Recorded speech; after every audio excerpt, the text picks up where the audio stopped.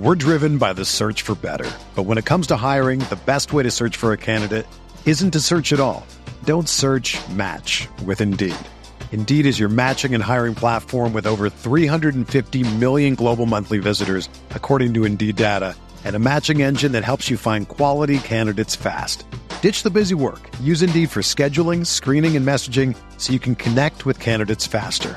Leveraging over 140 million qualifications and preferences every day, Indeed's matching engine is constantly learning from your preferences, so the more you use Indeed, the better it gets. Join more than 3.5 million businesses worldwide that use Indeed to hire great talent fast. And listeners of this show will get a $75 sponsored job credit to get your jobs more visibility at Indeed.com/Blue Wire. Just go to Indeed.com/Blue Wire right now and support our show by saying that you heard about Indeed on this podcast. That's Indeed.com/Blue Wire. Terms and conditions apply. Need to hire? You need Indeed.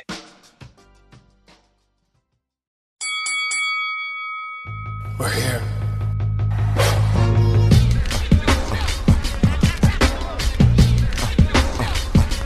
I wish I could give this feeling. I wish I could give this feeling. On the corner. What up, everybody? Welcome to another episode of the Corner Podcast. Kel Dansby here with the old man Andreas Hale, coming at you from Blue Wire Studios in the Wynn Resort in Las Vegas. Dre, it was one hell of a weekend. Yeah. Wild boxing weekend. There was also MMA, which we'll talk about on our next show. But boxing took over the world. ESPN, we had a Seniesa Estrada fight. That was really cool. I didn't see that. You didn't see I watched it later. It was all right. Like, there was the card was actually really good. Sure, great. Like Nova hit an uppercut. The shit was wild. Yeah, but we're not here to talk about that. We were at Seinfeld. We're going to talk about that in a second. But on Saturday, Spence Crawford, everything around that. The card wasn't bad either. No. The atmosphere was great. I just thought that card couldn't have went off any better than it did. We'll talk front to back. I guess, we left off like Thursday last week on Fight Week. So we'll go through our entire weeks and then wrap it up talking about the fight. And then previewing Jake Paul versus Nate Diaz, which is crazy because now at like work and on the pod, we have to just switch our minds over. It's like, this pay-per-view fight is happening again this week. Yeah. Back-to-back pay-per-view weekends. And that's a whole different spectacle of a fight.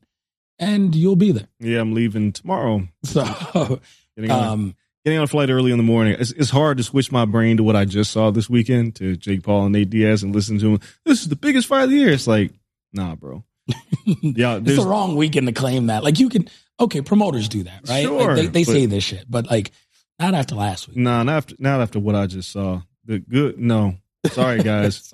Sorry, everybody. Yeah, it's tough. Yeah, you are not following what I just saw to Terrence Crawford this weekend. I don't care what you do. You have to knock a motherfucker out of the ring like the old video game Ring King, where you uppercut him and they go flying out of the ring into the crowd. That's the only way. And even then, I'll be like, What's his resume? Exactly. It's Nate Diaz. Who cares? But no. It's going to be fun talking about this. Let's start with our week. So Thursday, there's the presser. There was the presser. We're at the presser. Yeah. The presser, and we touched on this a little bit on our show last week. Terrence Crawford going back and forth with Team Errol Spence, not even Errol Spence. No. And we're like, the Nebraska came out of Bud a little bit. Oh, yeah. That little bit of that hood angst came out of Bud. And then we go to Friday, which we have the weigh-ins. This is where I knew Spence done fucked up. Bud comes out rapping every lyric to Mr. Carter while walking on stage. Yeah, they let this motherfucker go a verse and a half. Yeah. He's way too calm. He's just the biggest fight of his life. Never know it. He knew something everyone else didn't. And he's out there just rapping, chilling, smiling, having fun. It was the epitome of confidence leading into this. And like I said on the show last week, when you're splitting hairs, the weight cut for Errol is tough. He ain't dancing like Bud is dancing. This ain't an easy weight cut. Man doesn't want to be under 160, let alone 147. And then there's other shit that Errol has done where the body, when you're at this high a level, that shit matters. I don't think anything mattered. I don't think none of this shit mattered. Nothing. They fight 5 years ago. No, doesn't matter. Same. After what I just saw on Saturday night, nope. We'll get to the fight in detail. We'll get into that in detail in a minute. But when I saw, there was two things that happened. I actually put it on Instagram later. At the media day, he was rapping Tupac So Many Tears. Yes. And then on Friday, he's rapping Mr. Carter. And I'm like, oh no. Like, because I stuck with my pick for so long, even though I was never truly confident in Errol Spence, I was just like, I got to pick somebody. And based off of the history, I said the pressure, his incremental adjustments, Terrence usually has a slow start, picking Errol.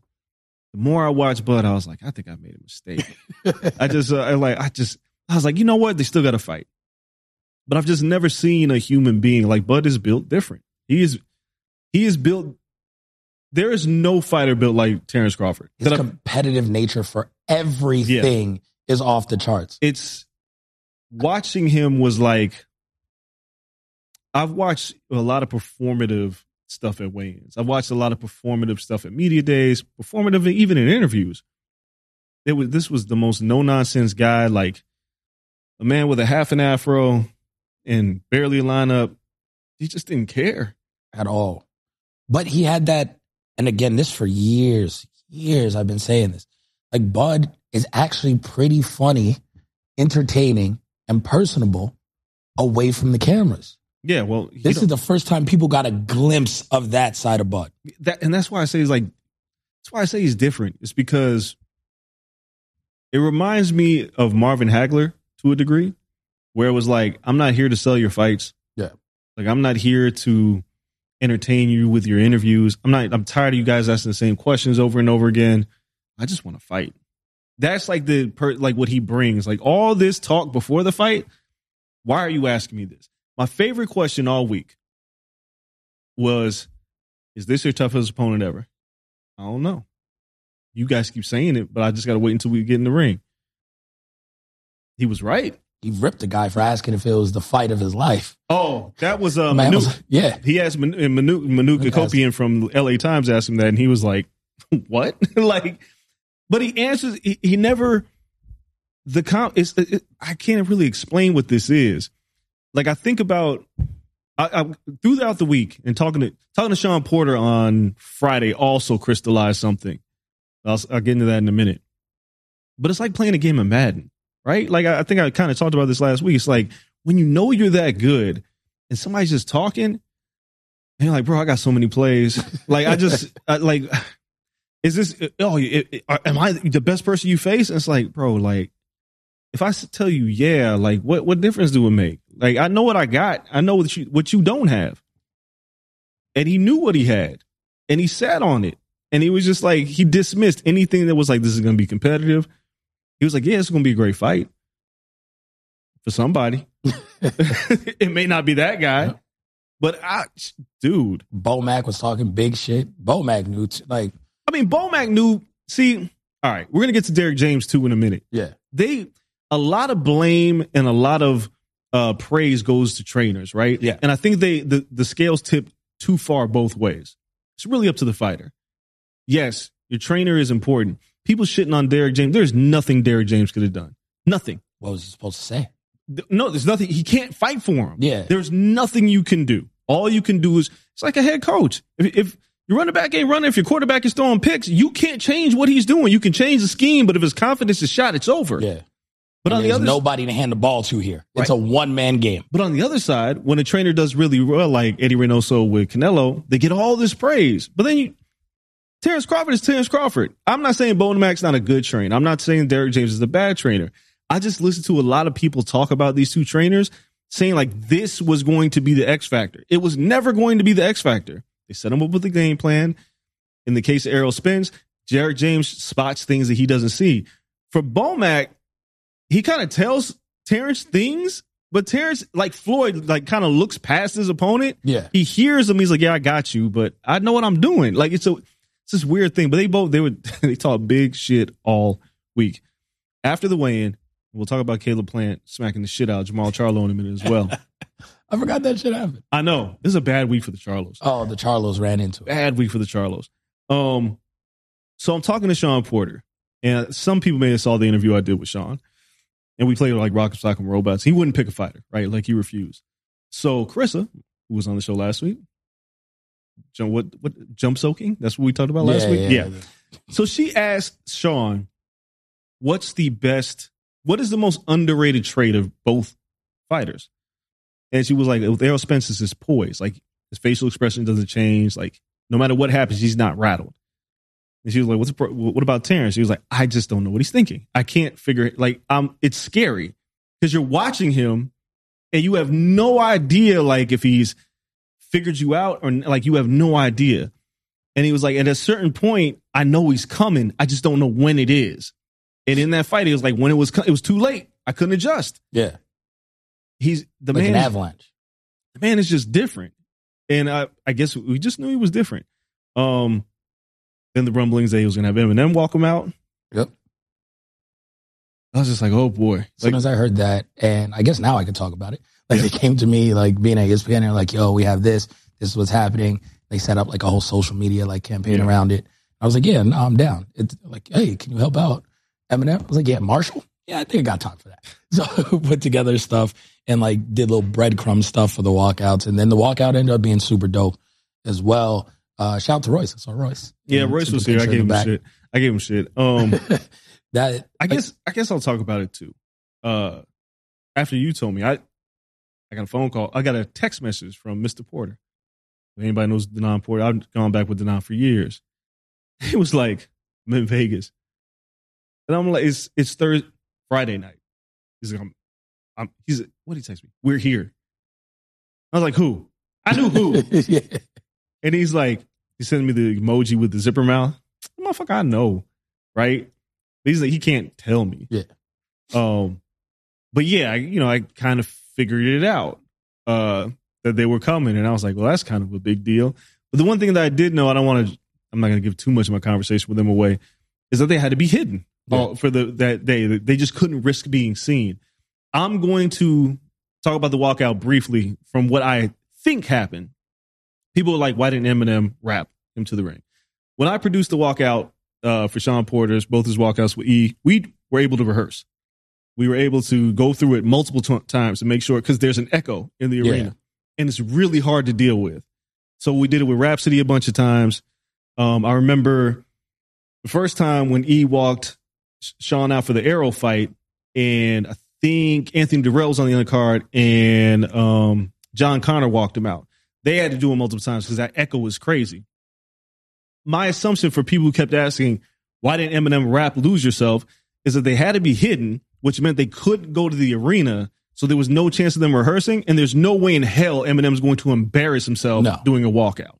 That's what I think happened. Nobody's told me that, but just judging from the conversations I had with their crew, knowing that they couldn't show up to the arena until the day of, like literally hours before Bud walked out, I just know the perfectionist that Eminem is. There was just no way he was going to just do it over the loudspeaker and just hope that it syncs up. Yeah. Can't do that. But all those things, and I just thought it still looked incredible. It did. Sounded incredible. Yeah, like, it's fun. It's fucking Eminem. Yeah. Right? Like, it's Eminem. And then, I texted Royce and I was like, oh, you're here too? He's like, man, I was like, bro, you ain't got to tell me. All y'all here. Rosenberg's here. Mr. Porter. Royce was here. M's here. I'm like, damn. Wayne was here? Wayne didn't even do the red carpet. He skipped all that shit. No, Wayne was locked in though. Like his face when Bud drops is one of the best parts of the night. And and going back to the weigh-ins. So after that, oh boy, Caleb Plant's in the back, Jamal Charlo's in the back. Next thing you know, a video shows up. Caleb Plant slaps the shit out of Jamal Charlo. Yep. Appears to be an inebriated Jamal Charlo. He's in a bad spot. I feel it's not great.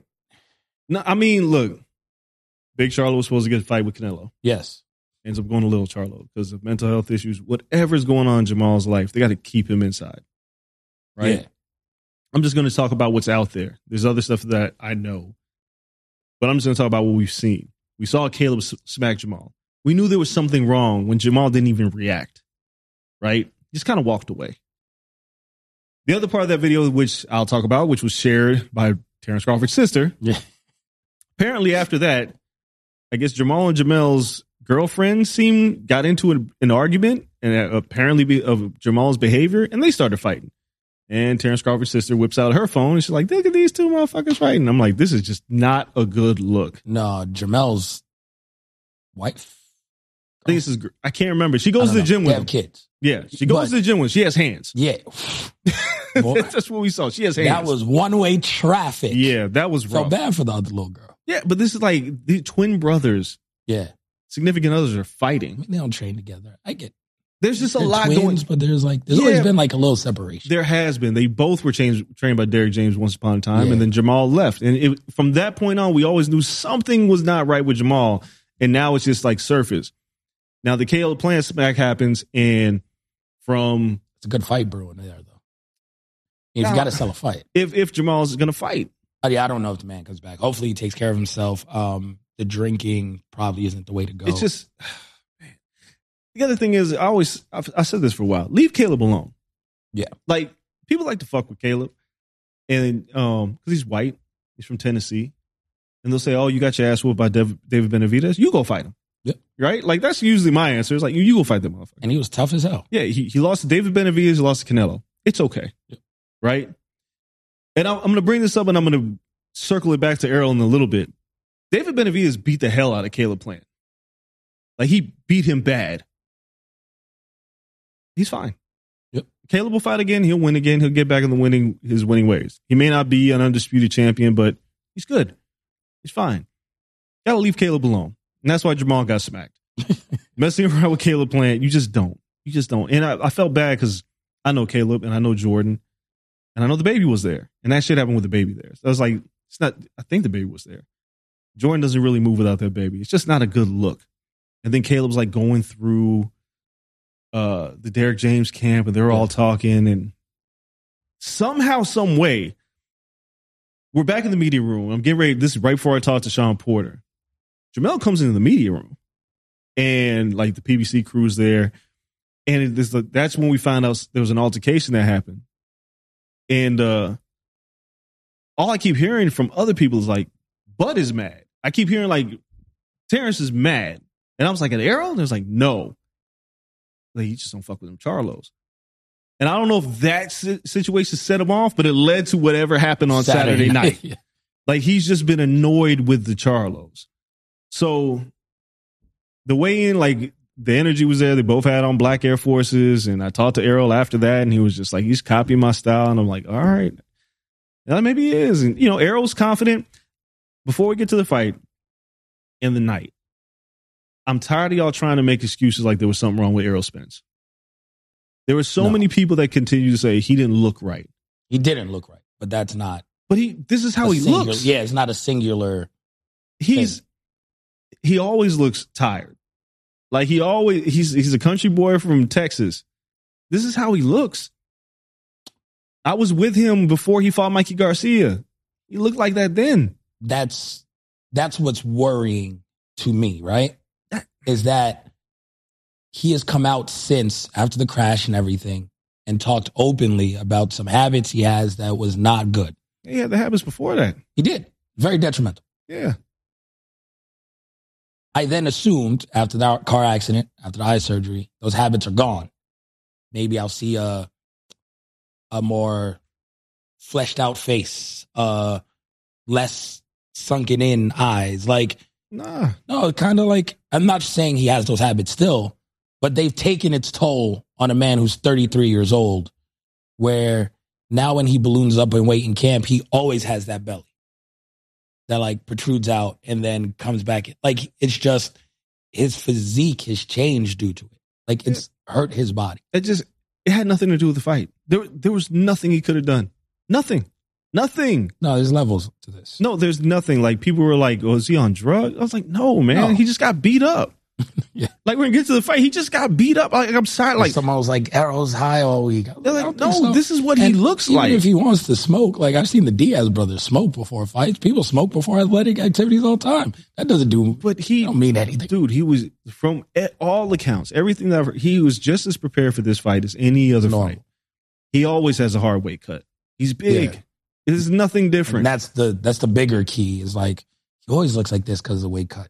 And I don't think that's good either. He probably should have moved up 2 years ago. Well, he said he waited 2 years ago. You got to give him credit. The man waited for Terrence. Yeah, he did. Like, he told me 2 years ago, I saw him. Why was I at the Mandalay Bay? I don't remember. I saw him at the Mandalay Bay, and I don't know if you remember me, but it was after the Mikey Garcia fight. And I was joking with him, and I was like, bro, how much do you weigh right now? And he wouldn't tell me. And I was like, yo, like 181. Like, he was big. He was like clearly bigger than me. Like, he was big. And he was like, I'm just waiting. Because at that point, Terrence was still across the street, but he wanted to be undisputed. And he didn't want to leave the division until he got all those belts. That was 2 years ago. Yep. Right? This is before the accident. Credit right to him. after. No. Well, no, when I talked to him was Accident before. happened as soon as I got to ESPN. Okay, so this was damn, then it was that long ago. Yep. So he's been waiting this long. That's right before the eye injury with Pacquiao. Yeah. He had been waiting and waiting and waiting and waiting and waiting. He was like, I'm not leaving the weight class till I get these belts. Like, he was determined. And I think I saw him before the Daniel Jacobs fight. And he was like, I don't know how much longer I can wait. Yeah. Right? Like, it was very clear, like, this weight, like, I'm older now. This is getting more and more difficult. But he was like, yo, I'm not going to leave this weight till I fight this man. So everybody was like, something's wrong with him. Yeah, the weight cut sucked, but it wouldn't have mattered. No. If this fight would have happened at 154 pounds. It gave him a better chance, probably. Okay, he would have got knocked out in the 11th. Sure. Like that. I mean, that's better. There's really none of that shit matters. None of that shit matters. But anyway, let's get to Saturday. Fight night. Oh, you're just skipping over Seinfeld? I mean, we can talk about Seinfeld if you want to. We all meet up Friday night. Yeah. One hell of a night. Payperview.com. Shout out to Jenny. Payperview.com. Seinfeld here at the Caesars Palace. Seinfeld, the GOAT. That shit was hilarious. I was very impressed with that man's stand-up. Yeah, that's honestly one of the funniest nights I've had in a long time. Between Seinfeld and some other reasons. And Reverse Rat Pack. that night had me in tears. Sorry, guys. If Kel ever decides to tell you what else happened that night, that's on him. No. I just know it was one of the most funniest things that I saw with me, Ryan, and Kel. Because what I witnessed that night was the epitome of, oh, shit. It was one of those, like, I was like, oh, my God, you don't see what's happening? Which is so crazy. Because as everyone, like, listens to this show knows, like, I don't really hide much, like, about my life. Like, regardless if I say it on a mic or if you catch me, like, out and about. My life is pretty much an open book. So in this regard, it was much of the same. It was like, all right, like, we're all here. We're all having fun. Everyone's great. Like, I'm not hiding anything about my life. You talk like people already know it. That's what happens. That's why, like, most people do. Like, I do. I just openly speak about it. In general, like, when you talk about things, the reason why you're so open is like you speak very matter of factly about what you're doing and when it's happening. That when somebody goes, wait, what? Yeah. Or they just don't listen. Yeah. And that's what was happening to Ryan that night. He just wasn't listening. It doesn't compute. Yeah, because I just move along. Like, it's just a normal thing in my day-to-day life, and I just move along. But the shock on Ryan McKinnell's face, like, when shit clicked in, is like the funniest thing. Yeah. But yeah, no, that was an incredible night. I mean, I had a great weekend all throughout. Like, I had amazingly fun times. Shout out to everyone who was with me this weekend, like, not fight wise, keeping my head, like, sometimes you need that separation, like this super big fight weekend, and we're going to the fight and we know the magnitude of it. And obviously we're not fighting, but covering it. These are the fights that really give us our platform, who make us who we are at our jobs, where we do well. We do the extracurricular shit. We point out the black Air Force Ones. There's stuff like the Eminem stuff and all this stuff. It proves how valuable you are as a media person and an entity inside the industry. So, like, we had a lot going on both of our ends. You did a shitload. I did a shitload. Like, there's just a lot going on. So, I had amazing balance this weekend. So, thank you to everyone who helped keep me balanced. It was great. It was extremely fun. Why are you laughing at me? It was an amazing week. You're really laughing at Ryan. Oh, God. Yeah, I am. No, it was great. My wife, amazing this weekend. So it was just, it was really good. Who else do I have to shout? It was fun. Everyone at the dinner was really fun. Oh, yeah, it was fun. Chopping up with everyone. Brian Solomon from Channel 3, the champ. He won his boxing exhibition. Yeah, it was one of those rare nights. Again, shout out to payperview.com. They do these dinners and they're amazing. And they took us to Seinfeld, which was amazing. Yeah. But they invited the right people. 100%. Because I was Great crowd. I kept looking around and I was like, Dan Canobio from CompuBox was there and he was working with pay-per-view. Morgan Campbell from Ariel's in the house. Yeah, Helwani. I saw Helwani from in the media room and he was like, "You going to the pay-per-view dinner?" And I was like, "Yeah." He's like, "I'll see you there." And I saw him maybe 10 minutes later and he got out of that suit and he was in that gigantic sweatshirt and them shorts and them dunks like in 5 minutes. I was like, "How did you do that?" Saw Helwani, everybody went to this dinner, had a good time, saw Seinfeld, got to decompress because we had a fucking night on Saturday night. We're driven by the search for better. But when it comes to hiring, the best way to search for a candidate isn't to search at all. Don't search, match with Indeed. Indeed is your matching and hiring platform with over 350 million global monthly visitors, according to Indeed data, and a matching engine that helps you find quality candidates fast. Ditch the busy work. Use Indeed for scheduling, screening, and messaging so you can connect with candidates faster. Leveraging over 140 million qualifications and preferences every day, Indeed's matching engine is constantly learning from your preferences, so the more you use Indeed, the better it gets. Join more than 3.5 million businesses worldwide that use Indeed to hire great talent fast. And listeners of this show will get a $75 sponsored job credit to get your jobs more visibility at Indeed.com/Blue Wire. Just go to Indeed.com/Blue Wire right now and support our show by saying that you heard about Indeed on this podcast. That's Indeed.com/Blue Wire. Terms and conditions apply. Need to hire? You need Indeed.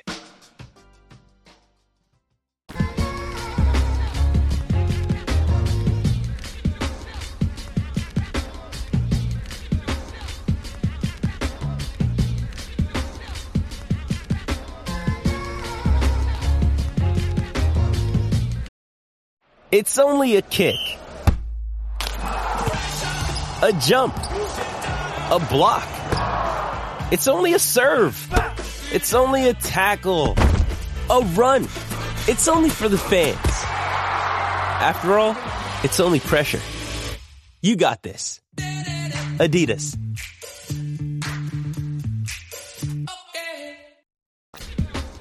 Amazing night. So we go through Saturday. I had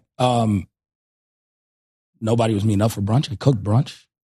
Yeah, we weren't meeting up for brunch. Yeah, I did steak and lobster tails. I did 6 lobster tails. Who the fuck eats 6 lobster tails? I don't know, not me. Oh, it's phenomenal. I mean, I can't even eat shellfish. Right. But everybody else, the steaks, perfect.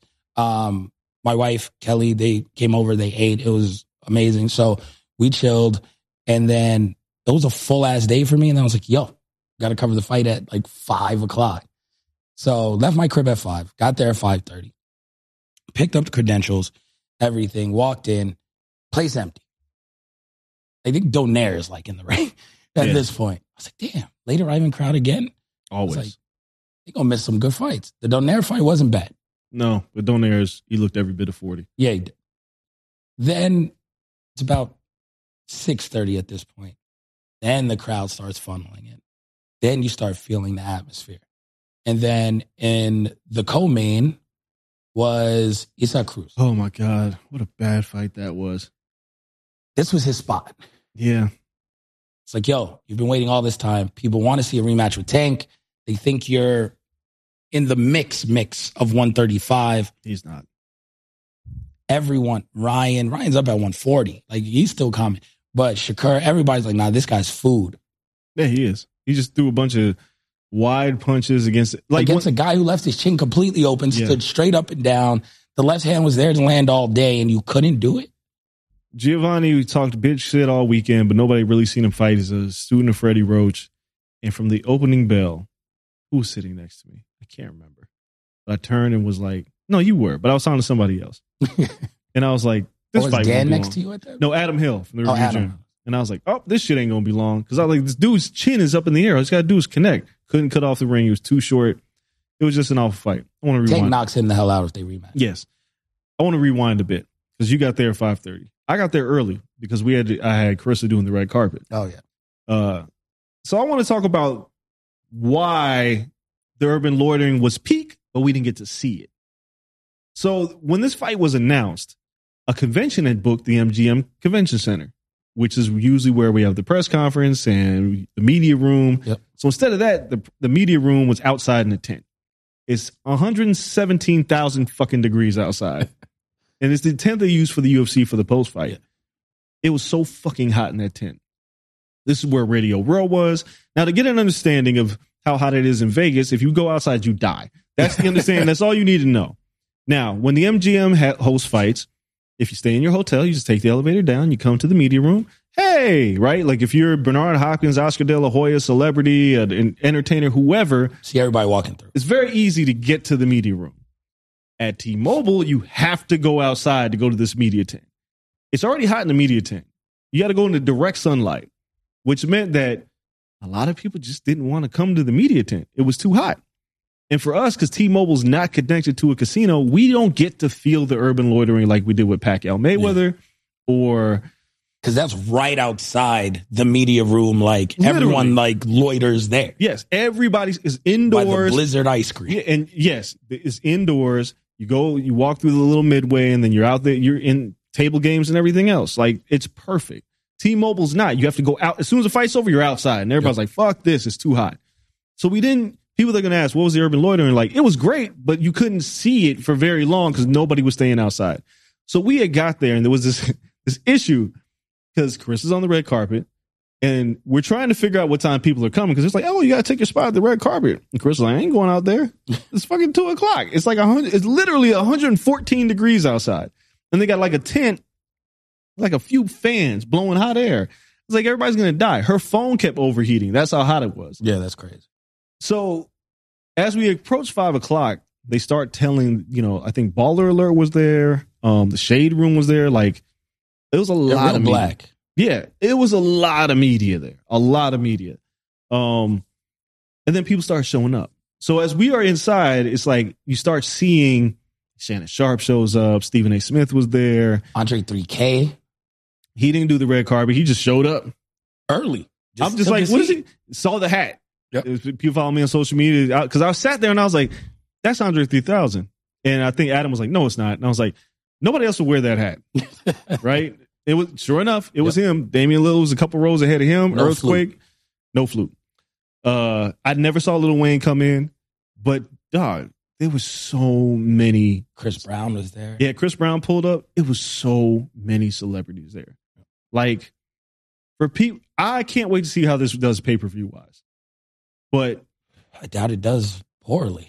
I don't think it does. No, but I don't think it did. But the buzz in that building rivaled some of the biggest fights I've ever seen. Yep.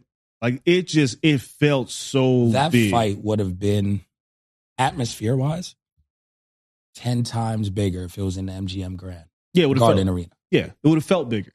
Felt 100 times. And I wouldn't have been in my seat for a while. I would have been walking around the casino just and would have been able to rap. Because there's back rows, they would have gave him a suite in the MGM and just come down and rap right around the basement and practice all fucking day if you want. Fun fact, I'll say it here. Eminem was staying here at the Wynn, like right over here by the studio. The reason why I know this is because Mr. Porter was like, I think I just saw your face on the screen in the studio. And so he was like, they were sneaking in and he saw my face and he was like, I was following you on Instagram. He's like, let me just text him. And he was like, just don't tell anybody. I was like, okay. But they were here. So, yeah, they would have to go from the Wynn to the T-Mobile, which was like, it was too much. Too much. They couldn't stay at the MGM. Yeah. They would have been seen. Yeah. But, yeah, the atmosphere would have just been that much better. But, man, like, y'all watched it on TV, and I know y'all, like, saw the cameras with the stars and all the fighters and the celebrities. But being in there, you could feel it. Once the main event hit, it was like, okay, it's real. You could, like, that's what, there was a rumbling because there were still fans in the crowd. It wasn't like Mayweather McGregor where it was like too rich for everybody. No. There were like fans, but then there were like fight fans because this was always like a fight. Even though Mark Davis don't know shit about boxing, He was there, right? Yeah. I heard Jerry Jones was there too. Allegedly. And if he was there, there's that billions of dollars between two people.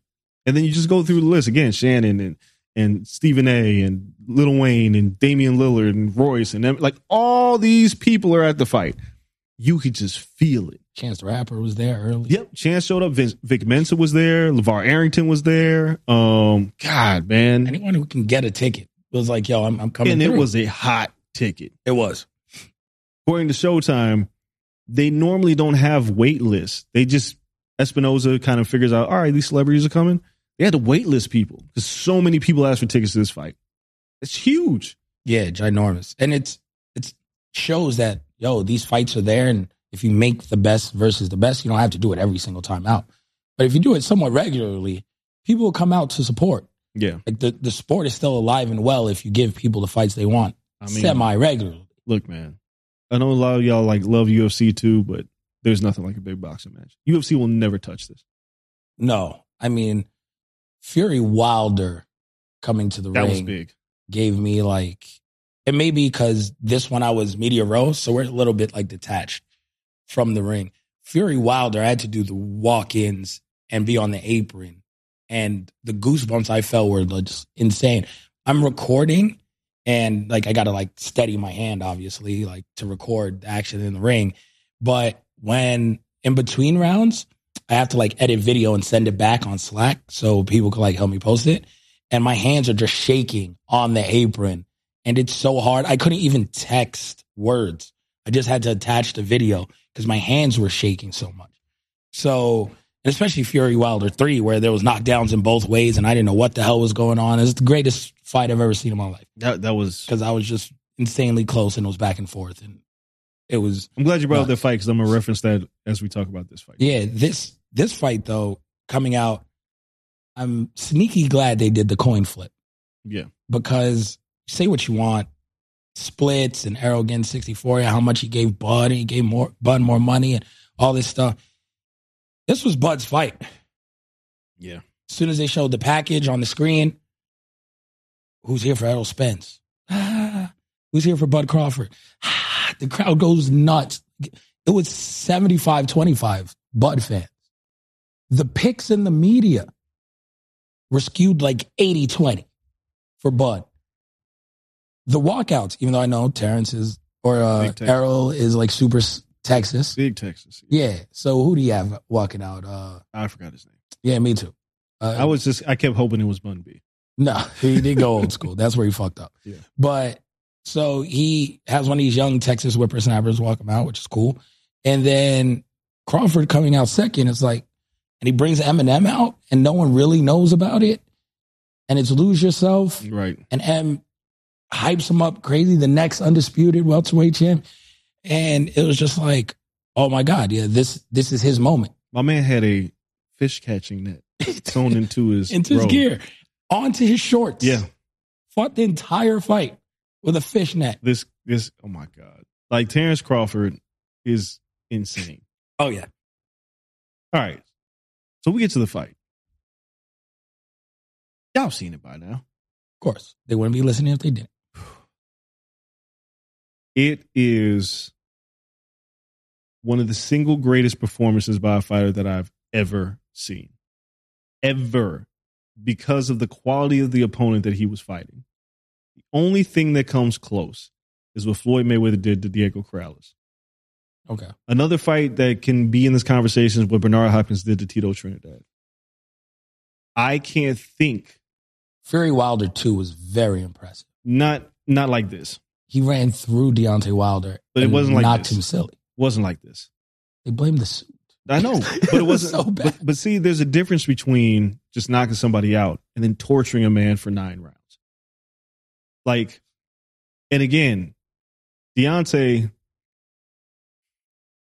we knew Deontay was flawed, right? We knew there was things the first fight, if he didn't knock down Fury all those times, would have lost. That's why a lot of people picked Fury in the rematch. We had seen them in the ring together. Yes. We had never seen Errol Spence change a facial expression in a fight. He had been dominant. Even in the split decision to Sean Porter, he never lost control. No. He just dealt with a very, very game Sean Porter that night. Excuse me. And what we thought was, this is a 50-50 fight. It's a coin flip. Two undefeated fighters. Spence is a little bit younger, has been a career welterweight. Terrence is moving up, has lesser opposition, but he's been a dog in the ring. It's hard to figure this fight out. And I feel like nobody really knew. Like, people were making their picks, but like nobody really knew. Nobody knew this. What actually ended up happening, nobody could have predicted that. I had made my pick, and I've said it a billion times. I made my pick based on Spence's pressure and things of that nature, and Terrence getting off to a slow start normally and picking up the pace. And the one key thing I said last week, I said it to Sean, I said it on this podcast, it's on every show. I said, if Terrence turns it up and Errol weathers the storm, he can win this fight. That didn't happen. No one weathers that storm. But this storm happened. How far can you avoid the storm? This storm happened so fast that Errol Spence starts the first round using the jab. Solid first. It's a normal Errol round. Yeah. Bud's moving around the ring, looking at him, doing what Bud does. I don't like the term downloading information because that's not what he was doing. No. Because there was no downloading because there wasn't no long period of time he was trying to figure this out. What he was doing is like the Madden is like, what are you going to run for your first 3 plays? Let me see. Just show them to me. All right. 3 and out for you, and let's go. That second round happens. Errol's winning the round. He's winning the round. Bud didn't do anything for 90 seconds. He didn't do anything. Sure. He hits one with an uppercut. They clinch, and Bud moves him. I looked at Adam Hill. I said, oh, shit. This motherfucker is strong. Yeah. He lands that combination and drops Errol. The fight is legitimately over from this point. Yep. The crowd loses their mind. And he saw that in the first round. Like, if you go back and watch the fight, because he says as much after the fight, a lot of it's about the jab, right? Yep. And he's like, okay. And it looks like he's just gauging the distance, almost letting Errol touch him to see, like, okay, what's the range? But he realizes halfway through the first round, he's throwing body punches with the jab. Mm-hmm. And doing that southpaw versus southpaw, which is something else people on Twitter, shout out to them, I forgot, but several people did it, pointed out, Errol leaves himself open versus southpaws a great deal more than he does against orthodox fighters. So Errol getting that full extension to the body, Terrence was just like, is he really going to do this and just be okay with pulling back? Because he's throwing the jab with his right hand, the left hand's all the way back, and he leaves the whole right side open. And Bud's just like, okay. And you see him throwing like a little stupid rangefinder jab every time Errol goes to the body, just in return. Most people drop both hands to like protect the body. Bud was just eating him, tapping him with his own little jab. Because he knew, if this jab can kind of connect, that means if I turn over on this left hand, it's definitely landing. And then, second round, he waits for 90 seconds until Errol throws the body punch again, the jab, straight jab to the body. And instead of throwing a pity pat jab out, he comes with the left hand. And it's crazy because the left hand misses the temple, misses the ear, hits him in the back of the ear. That's how much range Terrence knew he could even close. He overextends, still knocks his ass to the ground. Had him all wobbly, and it's over. Because as soon as Terrence Crawford has someone hurt, it is over. Your chance is not getting hurt. Case in point, we talked to Sean Porter, independently together and everything. Sean fought such a good fight that he didn't get hurt. Yep. Until 9th round? Yeah. Till 9th round. He gets hurt. It's over. Because Bud never stops. Once you're hurt, there's no recuperating. Mean Machine hurts Bud a little bit early in their fight. Bud takes, downloads information. Hurts Mean Machine in the 6th. He's out of here by the 8th. Yep. Some people he hurts in the 1st. You're out of here by the 3rd. Like, as soon as he hurts you, you're the hunted now. He's a lion. It's over. As soon as you're compromised, it's the beginning of the end. You don't escape it. So once Errol goes down in the 2nd, I was like, oh, well, this is the end of the fight. There is no coming back. There is no recuperating. This guy's on you. And if you're not 100% clear in your head and your movements, there's no escaping it. Nah, man. Like watching a Mike Myers movie. It don't got to be fast. Yeah, no, it's one slice. You can't run. He is going to walk you down. I liken it to pushing a boulder up a mountain. Once it gets to the other side of the mountain, just starts going down, you can't stop it. Yeah. It's an avalanche. I tweeted it. The avalanche is coming. It's here now. Because once he has you figured out, you're fucked. Mm-hmm. And Errol tried his best to fight it off. He tried. But he was cooked. He was cooked 5 minutes and 30. What was the knockdown? The knockdown was about 10 seconds left in the round. 5 minutes, about 50 seconds into the fight. It was over. There was nothing Derrick James could do to save him. And Bud knew it. Bud knew it. Everything he did worked. 2 knockdowns in the 7th. We'll talk about one of the knockdowns in a moment here. And then he just tortures him in the 8th. And it felt like he carried him just a little bit. And then put more paws on him in the 9th. 9th round TKO, new undisputed champion, 2-division undisputed champion. Number 1 pound for pound. In a way, it was fun while you were here. You got 4 days out of this shit. It was cool. I was like, man. You didn't get 4 days for us. We re-voted on Sunday. Yeah, we did too. So it was like 3 days. Yeah.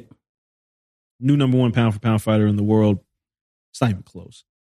I can't think of another performance. Like, seriously. 2 top 5 pound for pound fighters. This doesn't happen. One-way traffic. It just doesn't happen.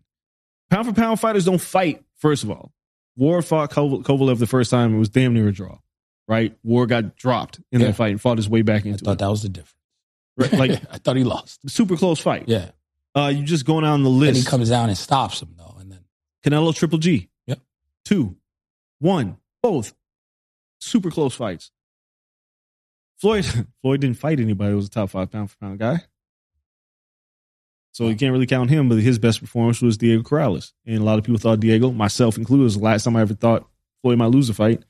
He tortured that man, but he wasn't as good as Errol. Errol got 3 belts.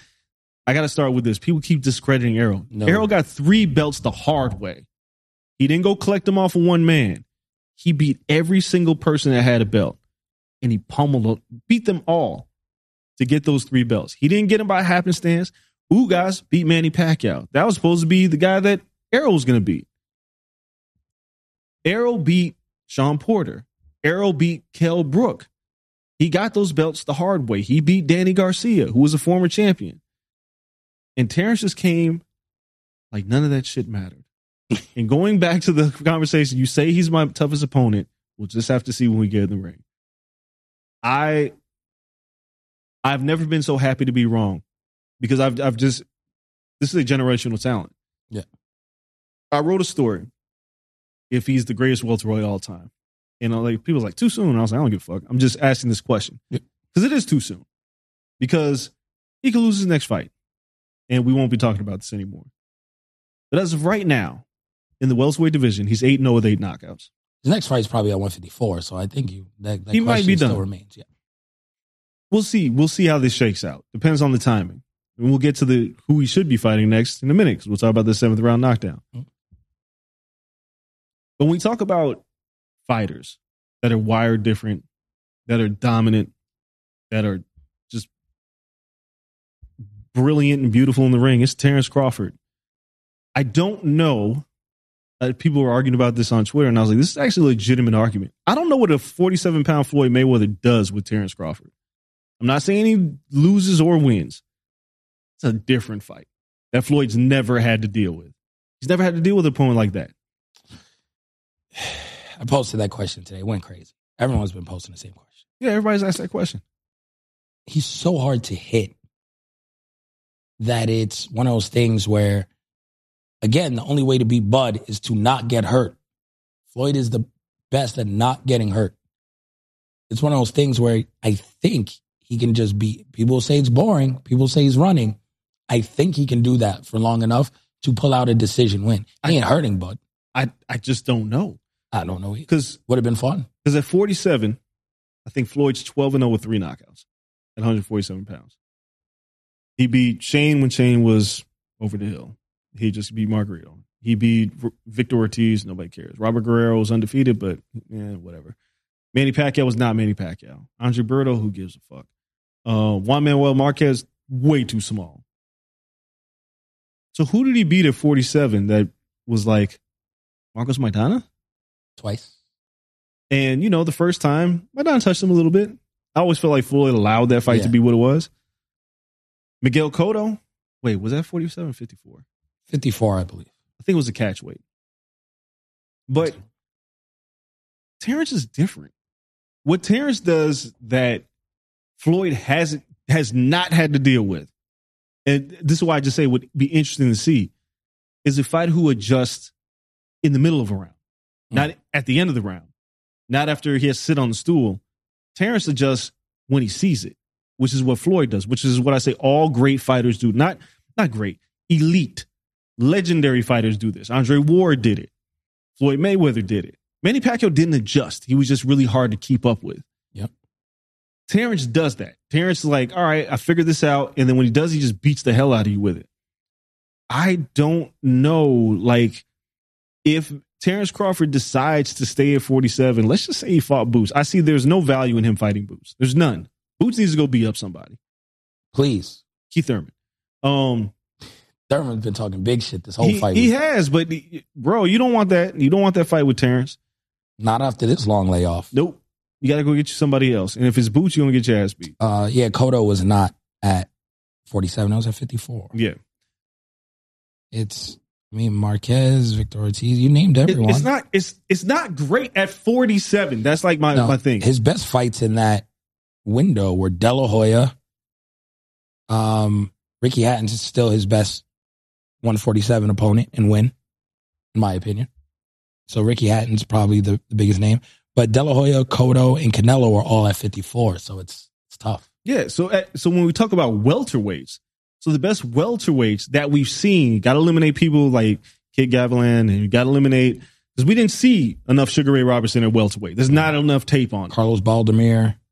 Yeah, okay. Zab Judah. So Zab had already gotten beat by Kasazu. Zab was best at 35. Yeah, but Zab and Ricky Hatton are his two best wins at 47. It's not great. At 47 is not great. They do not amount to beating Errol Spence. No. So you have Sugar Ray Leonard is the epitome of welterweights. Yes. And he explained that he lost at 47. Yeah, and he lost to Duran, came back, beat him. Yeah. But he came from behind to beat Tommy Hearns, stopped him late. He fought Wilfredo Benitez at 47. Like, he's the epitome of great welterweights. And he has a loss. And a very close fight. Yeah. Bud has stopped every single opponent at 47. The only problem is the resume isn't as strong. He has stopped them. It's fine. My point is... judges could have went home, made a sandwich. I agree. The problem is that what makes this a difficult case for Bud is that the people that he beat, if they become great after they beat, then it looks better. Tommy Hearns was still great, right? Even when he lost Sugar Ray Leonard. Roberto Duran wasn't as great, but he was still great. Fredo Benitez wasn't as great, but he was still great. We don't know how good, we know Errol Spence was good. But if Errol Spence, it's like when Jordan would beat somebody. And did he prevent people from getting championships, or did he play plumbers, right? Yeah. So that's the argument people had. But you go back and look at highlights, and Charles Barkley was legit. Yep. Right? We got to find out if Errol was legit, like Tommy Hearns was legit. Oh, yeah, I think. The man beat every other top welterweight. No, but I'm saying, Tommy Hearns was legit. Even after he lost, he beat the fuck out of people. That's just how good Tommy Hearns was. And Sugar Ray Leonard was losing that fight and came back and won. And Tommy Hearns is obviously a Hall of Famer. We don't know yet. We know this is a good win. We know this is one of the best performances we've ever seen against another pound fighter. Errol's not going to have a chance to add to his resume going forward, I don't think. I don't know. Because if he goes to 54, right? Bud is there. Wait, he's a boogeyman. You got to go to 60. It sucks. This is scenario. One, I don't agree with Stephen A. Smith that he should retire. I'm pivoting back to my Caleb Plant getting his ass beat by David Benavidez. Yeah. He got his shit kicked in by David Benavidez. He's fine. Yeah. He's going to fight again. Wilder's my best case for that. I mean, like Wilder, you know who took ass whoopings to Tyson Fury. He's probably still the second best heavyweight. You know who my biggest case study is? Miguel Cotto. Yeah. Antonio Margarito beat the fuck out of Miguel Cotto that night. His corner was like, he's gonna die, dude. Like, and he still became a world champion again. Yeah. I'm not concerned with Errol Spence needing to retire. Stephen A. Smith also said he didn't see enough Shakur Stevenson to place him in pound for pound. He's on your fucking network. Anyway, I'm trying, like, I can't say he's the greatest welterweight all time. The point of the article was we can have this conversation after what I just saw, because the one person that can compare Terrence Crawford to, and not enough people saw him, was Donald Curry.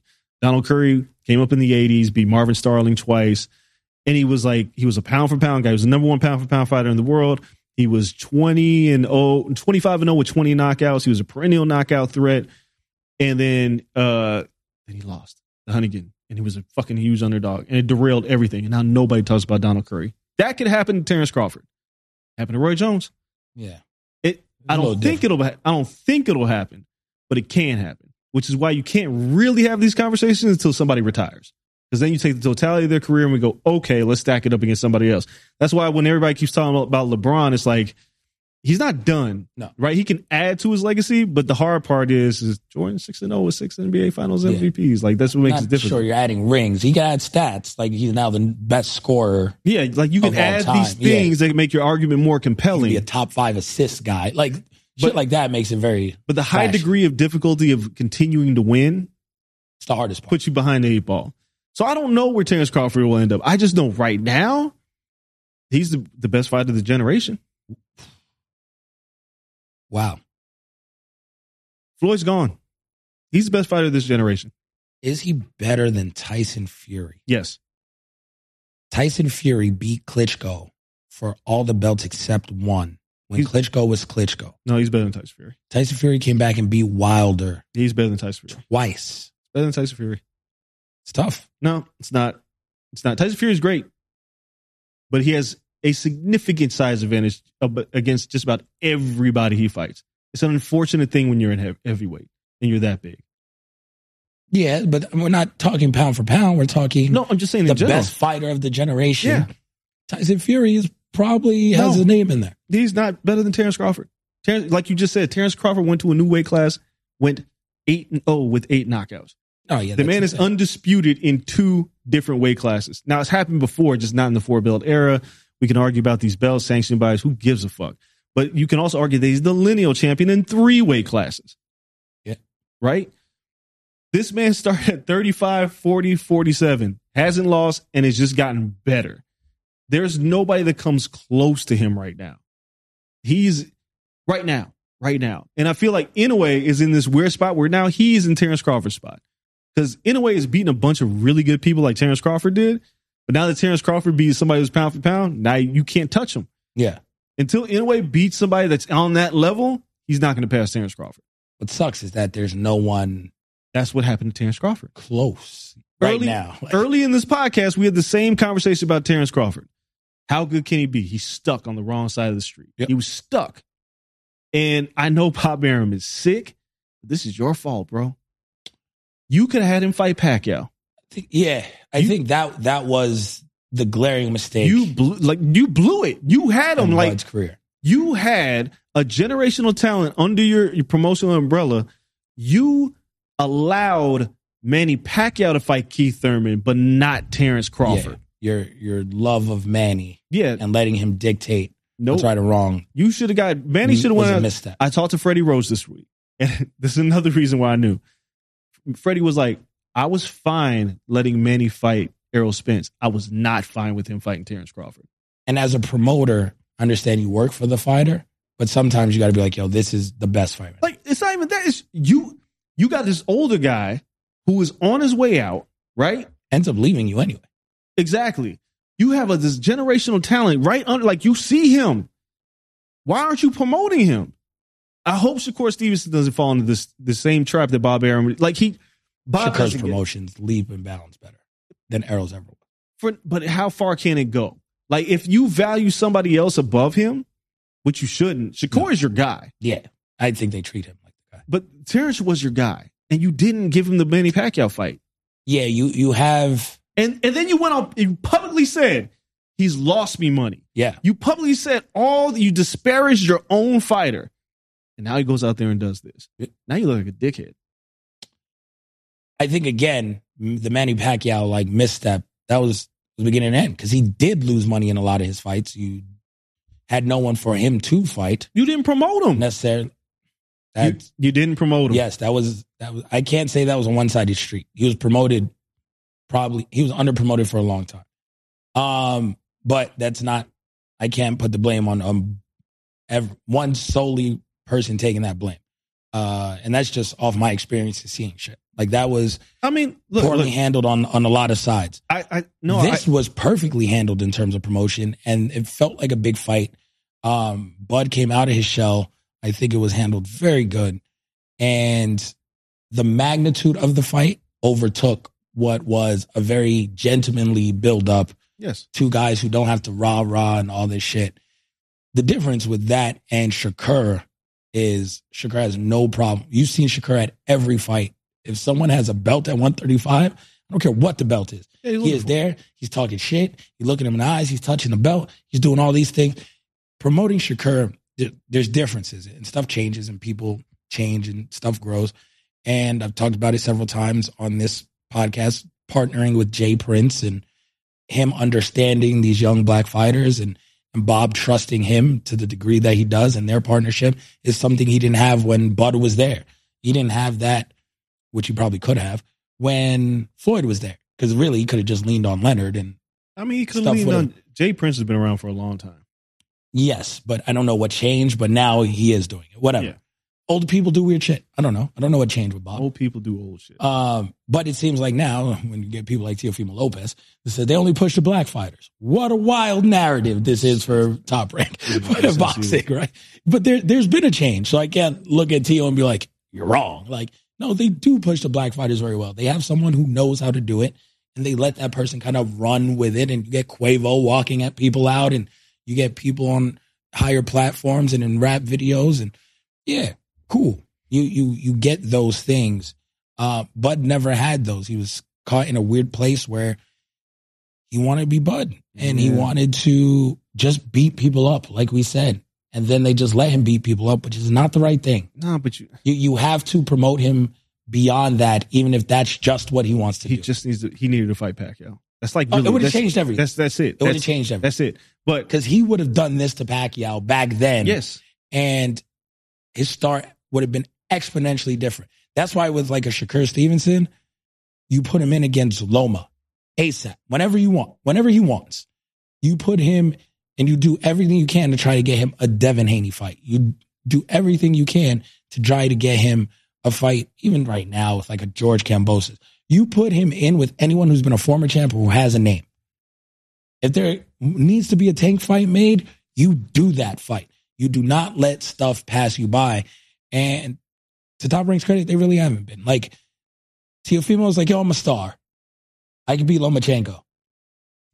Here, kid. Yeah. Good luck. He won. Then he said, after a loss, yo, I'm a star. I could beat Josh Taylor. They said, well, here, kid. And they could have protected Josh Taylor. The guy was undisputed champion for you.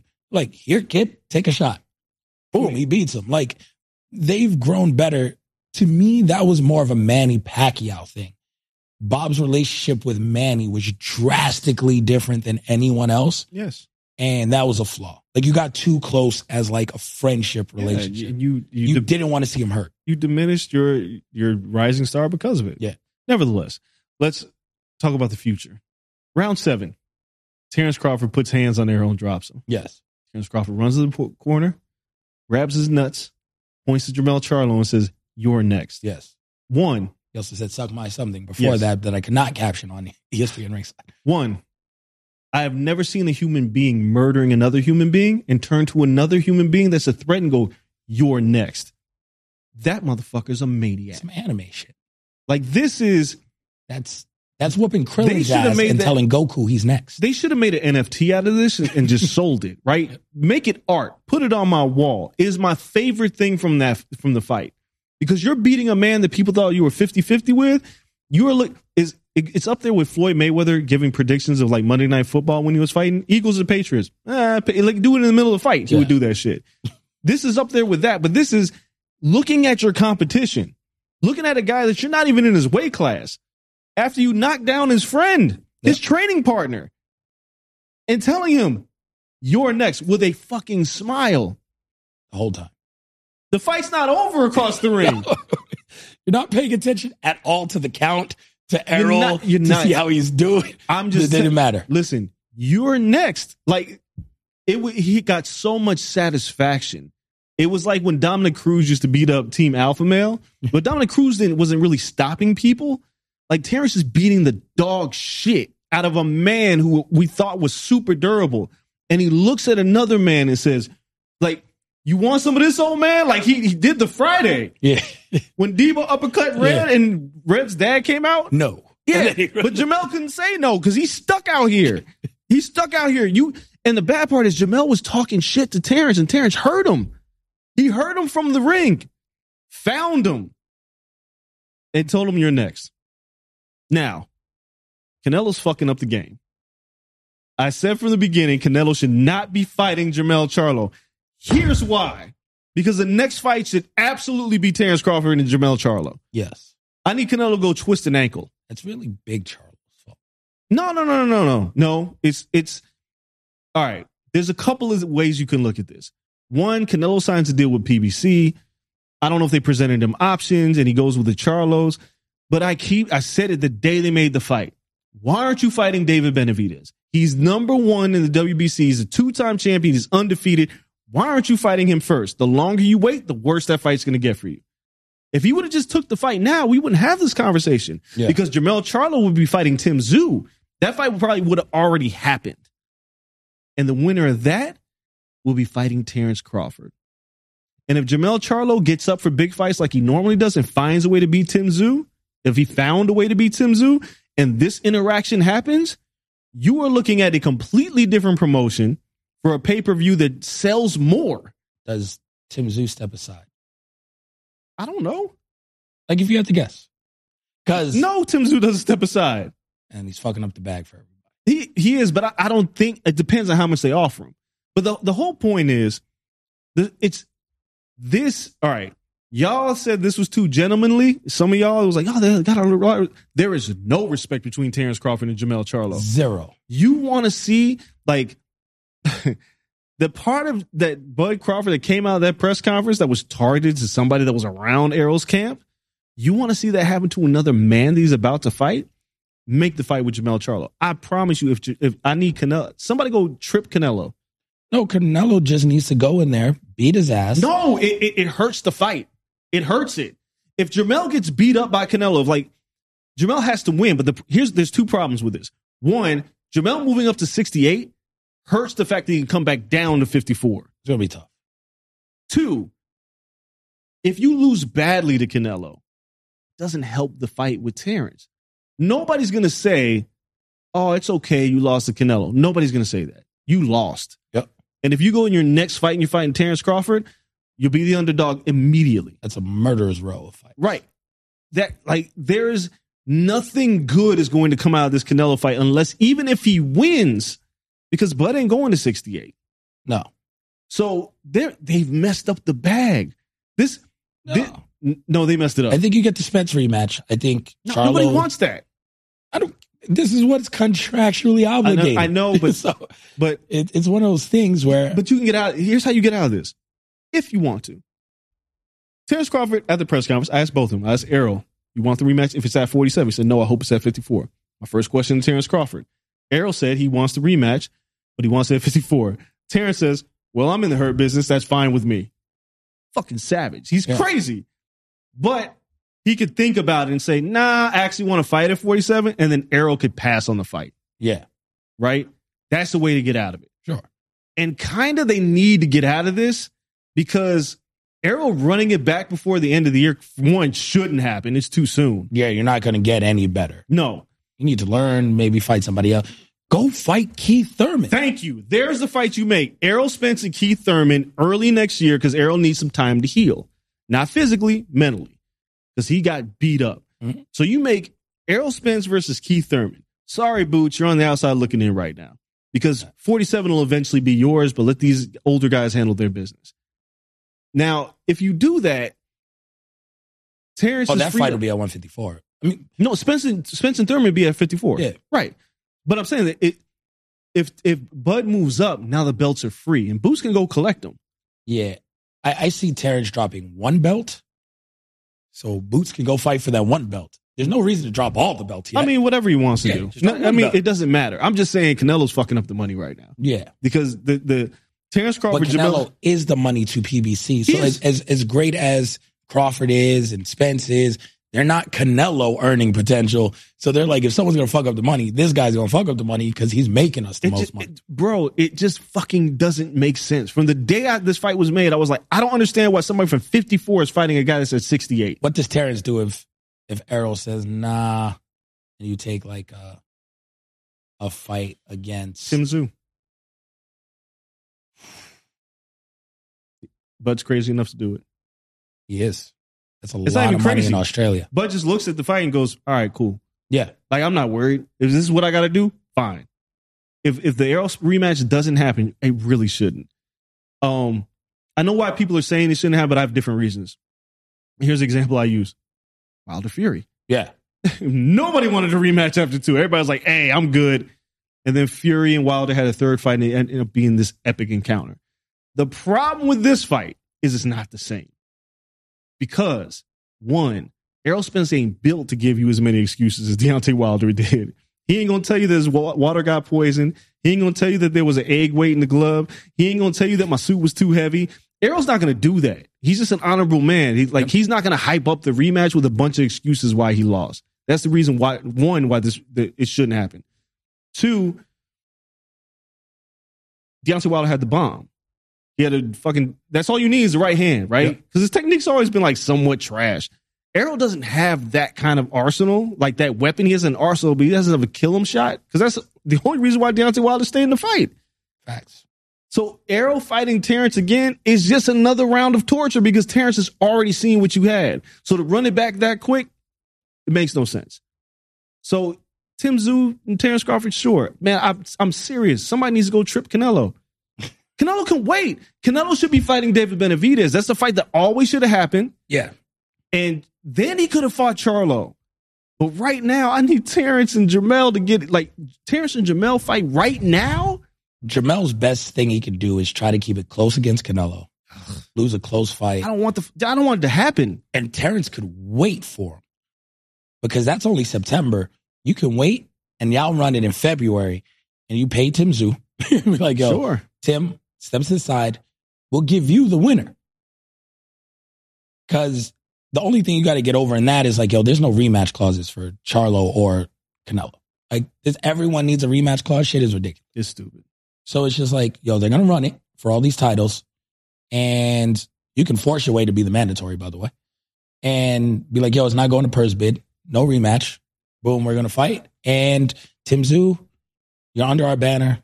Wait. And then we'll give you the winner, which is a bigger fight for you to go for undisputed. So it's like, that's the way to do it. And you give Charlo a little time to heal up after the Canelo fight. But that's a murderer's row for Charlo. I hate it. Like, it makes me look smarter because I hate it when that make my Charlo and 154-pound take look incredible when Terrence Crawford, a 4-year welterweight, goes up there and wrecks the 2 best people in the fucking division next year. And I'm like, so how good was 54? Granted, Terrence is great. I would pick Errol to beat both of them too. I don't know. I don't know. 54 is not as bad as 60. 60 is bad too. 60 is now bad. 60's been bad. Triple G, Canelo was there for a good amount of time. Boo Boo's there. Charlo's there. Boo just got there. He was at 54. Boo Boo's been at 60. He just got to 68. He only fought 1 fight at 60.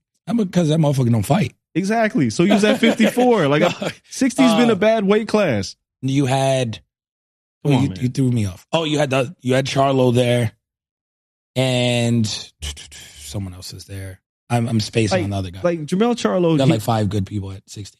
There's been like 2 good people. No. Tony Harrison is not like dude. Triple G. Before all people this, act like Tony Harrison is Triple G. Is ridiculous. Tony Harrison was a much better fighter. He was never Triple G. J-Rock was there too. Erickson Lubin was there. That 54 is better than 60. It's better than 60. Fell off a cliff after what happened. Got knocked out by who? Charlo. Thank you. So the point is, Jermell Charlo is a good fighter. The problem is he fights to the level of his competition. He is a good fighter. 54 is a better weight class. 60 is not a great. 60 is not. It has never been. It was always been thin because even when Triple G was winning all those titles, people complained about the level of competition. Martin Murray, David Lemieux, they're not great at 60. No, but 60 had 3 or 4 great champions. They just never fought each other. Charlo, Triple G, Canelo all held titles at that division at the same time. Charlo just got there. Big Charlo? Yes, he hasn't been there since Triple G and held Canelo. That belt 4 years. Because of what? Inactivity. Yeah. But he's held the belt. That's not just getting what there. I'm saying, Man's been there since 2019. But what I'm saying is Triple G's been there since 2017. 60 hasn't been good. 54 was better than 60. 60 when it was Triple G and it was Canelo. It was disagree. There was nobody else at 60. When Triple G was getting those titles, there was nobody else there. It's the reason why him and Canelo eventually fought. They should have fought each other, which sucks. Either way, more of them should have fought each other. Either way, the fight to make is those two because if Terrence Crawford becomes undisputed in 3 weight classes, now we're just looking at rarefied air. But until then, I will ask, where does this leave Al Heyman as a promoter before I guess we switch gears and talk about the fight this week? Yo, you could talk shit about Al Heyman all you want. The motherfucker's great. Makes money. But there's a stat, I think maybe Dan Canobio, somebody on Twitter passed it around, where Al Heyman fighters versus historically Bob Arum top rank fighters, I guess where you start your career. He's like 4-30 against people who started in top rank compared to people who started under Al Heyman in PBC. 4-30 to the point of people are saying this is why they keep everything in house. Because once you step out of that box, these guys aren't what they looked like. So you go down. I mean, there's a lot of Bud beating up people that finally came across. But Fury beating up Wilder, I guess. There's other matchups where you did cross the street and they just get worked. I think Shakur works whoever if you send somebody over. I mean, it's tough because Floyd was doing that too. Like Floyd counted as a Bob Arum fighter, so they were coming over and I guess. I mean, Al Heyman was under Floyd. It doesn't go back that far. No, because PBC just came to fruition not even a decade ago. Yeah. Their first fight was Keith Thurman and Adrian Broner were on the same card. That was the first PBC card here in Vegas. But as a promoter, like people could talk shit about Al Heyman all they want and Showtime. I saw a lot of people talking shit about Espinoza. And at the beginning of the year, people was like, "Oh, you're not going to be able to deliver the 2 biggest fights." He did. Yeah, I'm pretty sure. He did Tank Ryan and he did Bud and Spence. Espinoza and Heyman made those fights happen. Yeah. Got some more in the bag too. Yeah, he's not done. He stole Canelo. Like we're literally about to do Canelo and Charlo, which is actually going to be a pretty big pay-per-view. It's Canelo. I am very excited because so many of his pay-per-views have been behind the DAZN umbrella, and we don't know what those numbers are. We can agree that the marketing isn't probably up to the level of Showtime.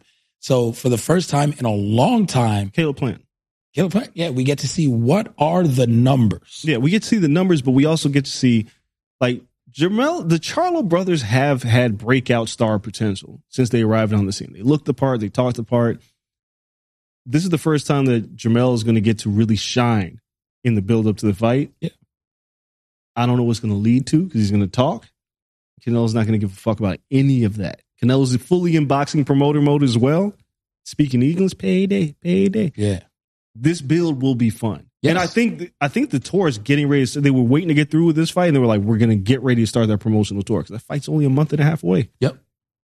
Like, we're in August. That fight's at the end of September. We'll be here. We'll be right here in Vegas. Whew. But yeah. Reports Devin Haney's going to fight here in Vegas. Yeah. Him and Poygas. Yep. And that'll be October something? Yeah. 28th. Yeah. I'm earning another vacation in November. I've been looking up November vacations already.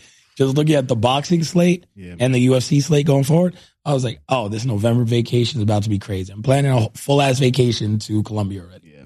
So everybody in here, you won't see me in November for like a week. Your boy's going to be in Colombia chilling. Hey, it's Kaylee Cuoco for Priceline. Ready to go to your happy place for a happy price? Well, why didn't you say so? Just download the Priceline app right now and save up to 60% on hotels. So whether it's Cousin Kevin's Kazoo Concert in Kansas City, go Kevin, or Becky's Bachelorette Bash in Bermuda, you never have to miss a trip ever again. So download the Priceline app today. Your savings are waiting. Go to your happy place for a happy price. Go to your happy price, Priceline.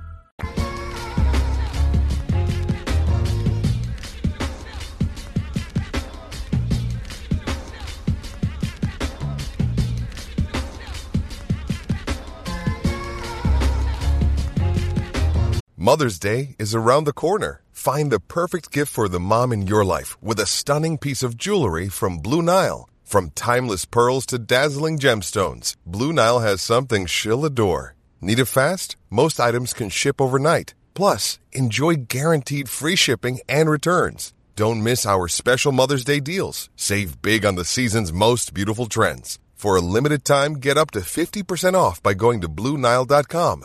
That's BlueNile.com. Real quick, touching on the fight this weekend.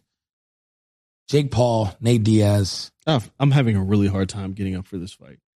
It's like I fly in 12 hours and I'm just it's too close. It's too close. And what I just saw, like, you can't match that. No, and I guess like the audiences don't cross as much no. as you would think. So it's not really going to crush their pay-per-view sales. DAZN announced that it'll be on ESPN Plus pay-per-view as well. Sell pay-per-views. And UFC fans are conditioned to buy stuff through E+. So that'll help the fight like a great deal. So if you're Diaz Army or whatever and all this stuff, they understand how to buy fights through E+. So that'll help the numbers a little bit. Jake Paul's young teeny bopper kids will buy it however they want to buy it. It's two vastly different audiences. Too soon. Like it's so the extremes for me culturally. I just saw black excellence all through that arena this past weekend. Now I'm going to probably see Andrew fucking Tate's friends. Oh, yeah. It won't be Andrew Tate, obviously. But his friends will be there for Jake Paul. It's like, yeah, I don't want to lump people in, but yeah, like it's probably a lot of those. Yeah, the Jordan Peterson people. Yeah. Like and there's going to be a bunch of 16-year-olds. Yeah. I mean, look, man. 20-year-olds. I'm sure I'll feel good by the time the fight comes. After what I just saw this week, it's coming down, and I'm like, I got to get on this plane in 12 hours. It's like 110 degrees in Dallas. That fight threw a wet blanket all over this Jake Paul fight. And Serrano's on, and everyone's just like, bro, I can't even breathe yet. Like, we're going to still be talking about I'm going to get to Dallas tomorrow. Yep. And as soon as I find a couple people that were here this week, the first thing we're talking about is like, that damn Terrence Crawford. That's the first thing we're going to talk about. Hands down. I'm still posting about Crawford. I'm trying to like switch my brain over. I really can't. No. I can't justify like switching over to Jake Paul mode. I mean, there's still too much meat on the bone. It was that special of a performance that we saw at Terrence Crawford that it overshadows everything going on. Everybody's talking about it. Yeah. Heading into Jake Paul and Nate Diaz, it's really hard for me to say I'm excited. Like, who wins? Jake, come on. If anybody saw my By the Numbers video, we just put it out like I think late last week. Nate Diaz has won 5 decisions in his career. 5 in his entire career. In MMA. Yeah. 4. My bad. 4. He has 5 knockouts in his career. 5. And you're going to a strictly stand-up fight now? All of his wins have come by submission. Unless he could put Jake Paul in a triangle, he's not winning this fight. So I'd like to see it. It's just, here's what's going to happen. Jake Paul's going to stop Nate Diaz. He's not going to knock him out. No. The referee's going to step in. And then Nate Diaz can say, you got in the fight because the referee jumped in. It's not a real fight. Why don't you come to me? Fuck. Yeah. That's what Nate's going to do. And people are going to go, Nate's a real fighter. It's a phenomenal impression. But that's exactly what's going to happen. Unless Jake can knock him out cold. And Nate's only been knocked out twice. One by doctor stoppage with Masvidal. And the other one is because it was a flying knee. No, it was a head kick. And Josh Thompson head kicked him to hell. But he wasn't even knocked out. It was the follow-up after that. Jake Paul can't throw a kick, so you're probably not going to knock out Nate Diaz cold. But you're probably going to get a referee to jump in and stop the fight, which gives Nate enough room to complain. And the delusional Nate Diaz army that was right there when Leon Edwards was beating the brakes off him, he lands one punch. He was like, he's a real champ. They're going to do the same shit. 100%. He's going to land one punch, and unfortunately, he's going to have boxing gloves on, so he can't point at him. So he's just going to stick the glove out at him. He's definitely going to try to slap him. Yeah. Oh, he's going to definitely Stockton slap him with the glove. And that's what the Nate fans are going to hang on to, but it's this Jake's fight, winning. and then Amanda Serrano is going to beat the hell out of Heather Hardy. Yes. Like, there's no reason. Logically, Heather shouldn't be in this fight. No. You shouldn't be The saying only shit. reason she's getting this fight is a payday. That's it. I feel bad for Heather, but I know she's been underpaid for so long. I want her to get paid. I just hope that she doesn't stand up too long. Like, if you get hurt, That's take a gonna be knee. quick. Yeah. Take a knee. That ain't going 4. No, not unless Amanda wants it to. No, I don't see why it would. Quick 8-minute fight. Collect your check and Yeah, then get out of here. Yeah, Jake and Nate, and we'll see what that goes. But I think you pinpointed. I'm picking the exact same thing. Yeah. Like I just think the ref steps in and he's like, "See, this ain't real fighting. That's why I fight MMA." Yep. Blah blah blah, and then we'll see what happens in the Tommy Fury KSI fight, which is now announced. KSI is not winning that for October 14th. No, KSI. It's like he's bugging. Him and Jake are going to fight after that as the losers bracket. Yep. And Tommy's going to finally, can I go fight real people now? And you're like, no. You're going to wait. Yeah. And run it back with whoever wins. Hang around here with these guys so they can catch up to you because you're not that good. No. They might give him one real fighter, like a real bottom. And then he'll lose and then he'll be like, oh, shit. Oh, my God. He can't afford to lose. Maybe he fights Rockman. Maybe because Rodman looked terrible against Greg Hardy. Yeah. Greg Hardy was 1,800 pounds. It looked like Smash Bros. When someone picks Donkey Kong. Yeah, it looked and like you have Pikachu. Like that's how big just ridiculous. Hardy was. That was ridiculous. So we'll see. This all playing out. Boxing is one hell of a time. We'll recap Jake Paul and everything next week. We still have our MMA and pro wrestling shows to come later this week. So make sure you guys tune into all of those. We appreciate you all. It's been one hell of a week. Follow us on social media at Corner Podcast _ on Twitter, Corner Club for Life on Instagram, Corner Podcast on TikTok and YouTube as well. Everyone here at Blue Wire Studios and the Wynn Resort, thank you so much. Thank you guys for listening. So much more combat sports coming this week. Until next time, we're out. Peace.